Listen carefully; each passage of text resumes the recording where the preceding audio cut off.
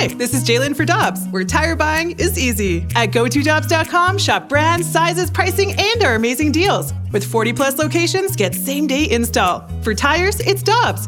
For deals you can use, click on GoToDobbs.com now. Welcome back. This is Balloon Party, driven by Munganess, St. Louis Acura, and Alton Toyota here on 101 ESPN. Tim McKernan, Action Jackson with you until the top of the hour. Blues play-by-play voice Chris Kerber with us in the previous segment, if you missed that, talking about how he got started in broadcasting, the minor league gigs, the whole deal. You can go back and podcast that via the Dobbs Tire and Auto Center podcast. Right now, here on a rare two-guest Tuesday on Balloon Party, it is our pleasure to welcome to the program the voice of MLS Season Pass play-by-play announcer, Max Bretos. Max, good morning. Good morning, Tim. Thank you so much for the invite.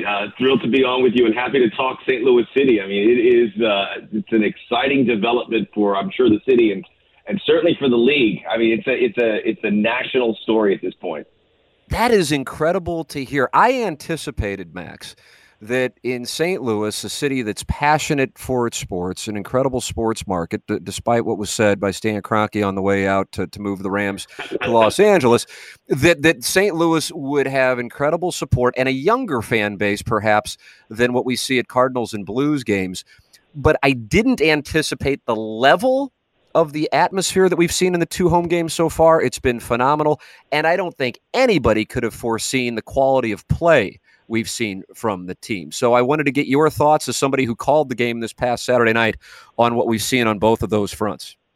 Yeah, those are two very important fronts and foundation stones for any club. And I'm glad you said that because I'm in the same boat. And I've been to St. Louis on a couple occasions. I hope I get to go there a lot more, in particular to see this club up close and get to watch a game or call a game in that incredible new park.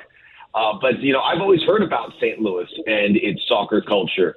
And I was like, yeah, sure. I mean, maybe it's oversold a bit. But now that I've seen it firsthand, everything that was said before is absolutely accurate. This is a city that has its roots. And after calling that game and doing it, I want to know more about what's happening in St. Louis. I want to know more about the neighborhoods. I want to know more about the history of the sport there, because clearly what I took away from that experience is that it felt like this club has been around for years. And by the end of the podcast, I felt insincere calling them an expansion club. It was a really strange experience for me to do that. So that is the first part. And then the performance of this team on the field, I thought, okay, we've been hearing a lot about how they've been getting lucky breaks, and Luke Svanenstiel kind of addressed that.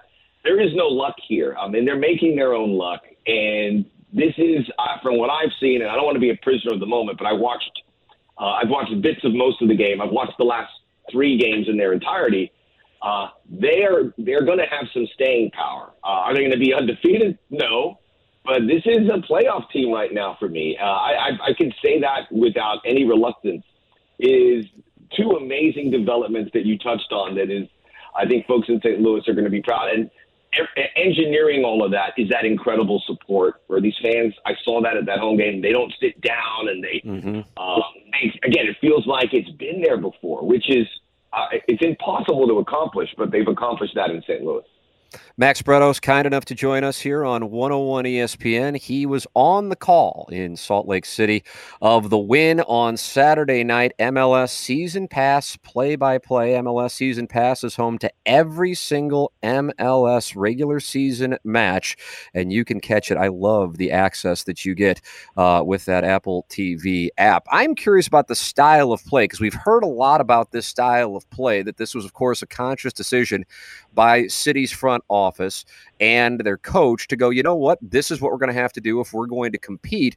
And it's a pressing style of play that certainly has worked. In your opinion, and it sounds like it based on the fact that you believe that this is a playoff team, is this something that is sustainable over the course of a full season? You're certainly going to face some weather in the summer. You're going to be traveling to the West. What do you think about this style of play and its sustainability and potential adjustments for the opposition? it's going to be hard to sustain. And what I've seen from their opponents is that clubs haven't really seen anything the way specifically that St. Louis presses, the way they play. And eventually I think they'll catch on to that and they'll know what the positioning and how to address it a bit. But I would also say St. Louis has adapted very nicely. Their first two away wins in Austin and Portland, they played with one forward, and now they're playing with two, which is a little more aggressive on the road. Generally, you would think an expansion club, again, it feels weird to say at this point, is going to be a little bit more cautious when they're away from home. But I haven't seen that from St. Louis, and it's really messing with these opponents' head. Other clubs, I spoke to Pablo Mastroeni, the head coach of Real Salt Lake, and he couldn't stop waxing poetically about this team. Their opponents are really been caught off guard and surprised about the spirit, the swagger of this team. And while I don't think it's sustainable, I think parts of it will be. I mean, they're not a very deep club. No one in MLS is very deep, to be perfectly honest, and that might catch on to them. But they have a pretty clean slate in the sense they don't have too many guys that, like they didn't get affected too heavily by the international break. And not that there's going to be too many of those. But I think they'll be able to adapt in a lot of ways. I mean, that is a style that requires a lot of energy. And they did it in Salt Lake, but, I mean, they were the stronger team, and they've been the stronger team in the second halves throughout this season. So while I think there's a chance it gets caught a little bit, and, again, they'll probably drop some points here in the month of April. Maybe they don't, but it's something that is their calling card. And, again, the other clubs in Major League Soccer haven't quite seen it the way St. Louis are doing it. And if they get a wave of confidence, which when I saw them on this past Saturday, they've got that right now. I think they can do some pretty cool things. But they've got a great goalkeeper. We saw that in Roman Berkey making the stops.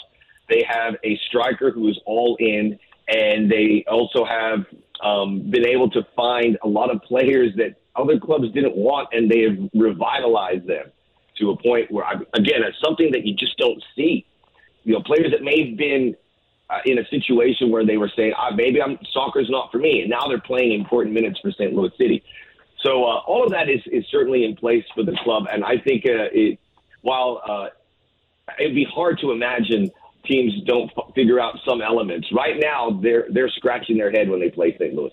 Yeah, it is. It's something to behold here from the St. Louis fan perspective. MLS season pass play-by-play announcer Max Bretos, our guest. Final line of thought here, Max. In St. Louis, we've now gotten a chance to see the team travel to Austin, to Portland, and to Salt Lake City. And, of course, we've seen the two home games.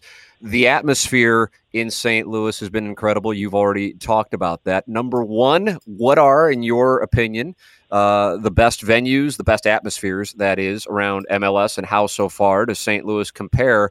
And secondarily, how much of an impact is a home crowd when you really have that kind of energy going? Because no matter what, so far, City is 3-0 on the road. Well, yeah, and look, they won at very difficult places. I mean, some clubs take years to say they won at Salt Lake, which is one of the top 5 home field advantages.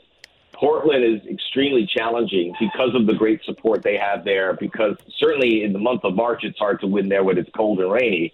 And they also have to deal with the artificial surface. So, and then Austin has very rabid support. I would put Austin on that list of best support teams. So those are 3 unique challenges away. And St. Louis has won all 3 of those games. That is unheard of.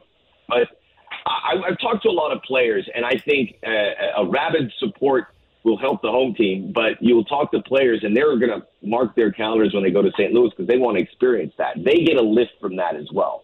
Whether it gives them a victory is a different story. But, I mean, St. Louis is right up there right now with the best ones. I think you look at the older guard of Seattle and Portland that draw so well. Seattle's a bigger stadium, so it's hard to get that atmosphere to the point where you might get it in a 20,000, 22, 25,000 seat stadium like St. Louis, like Austin, like LAFC.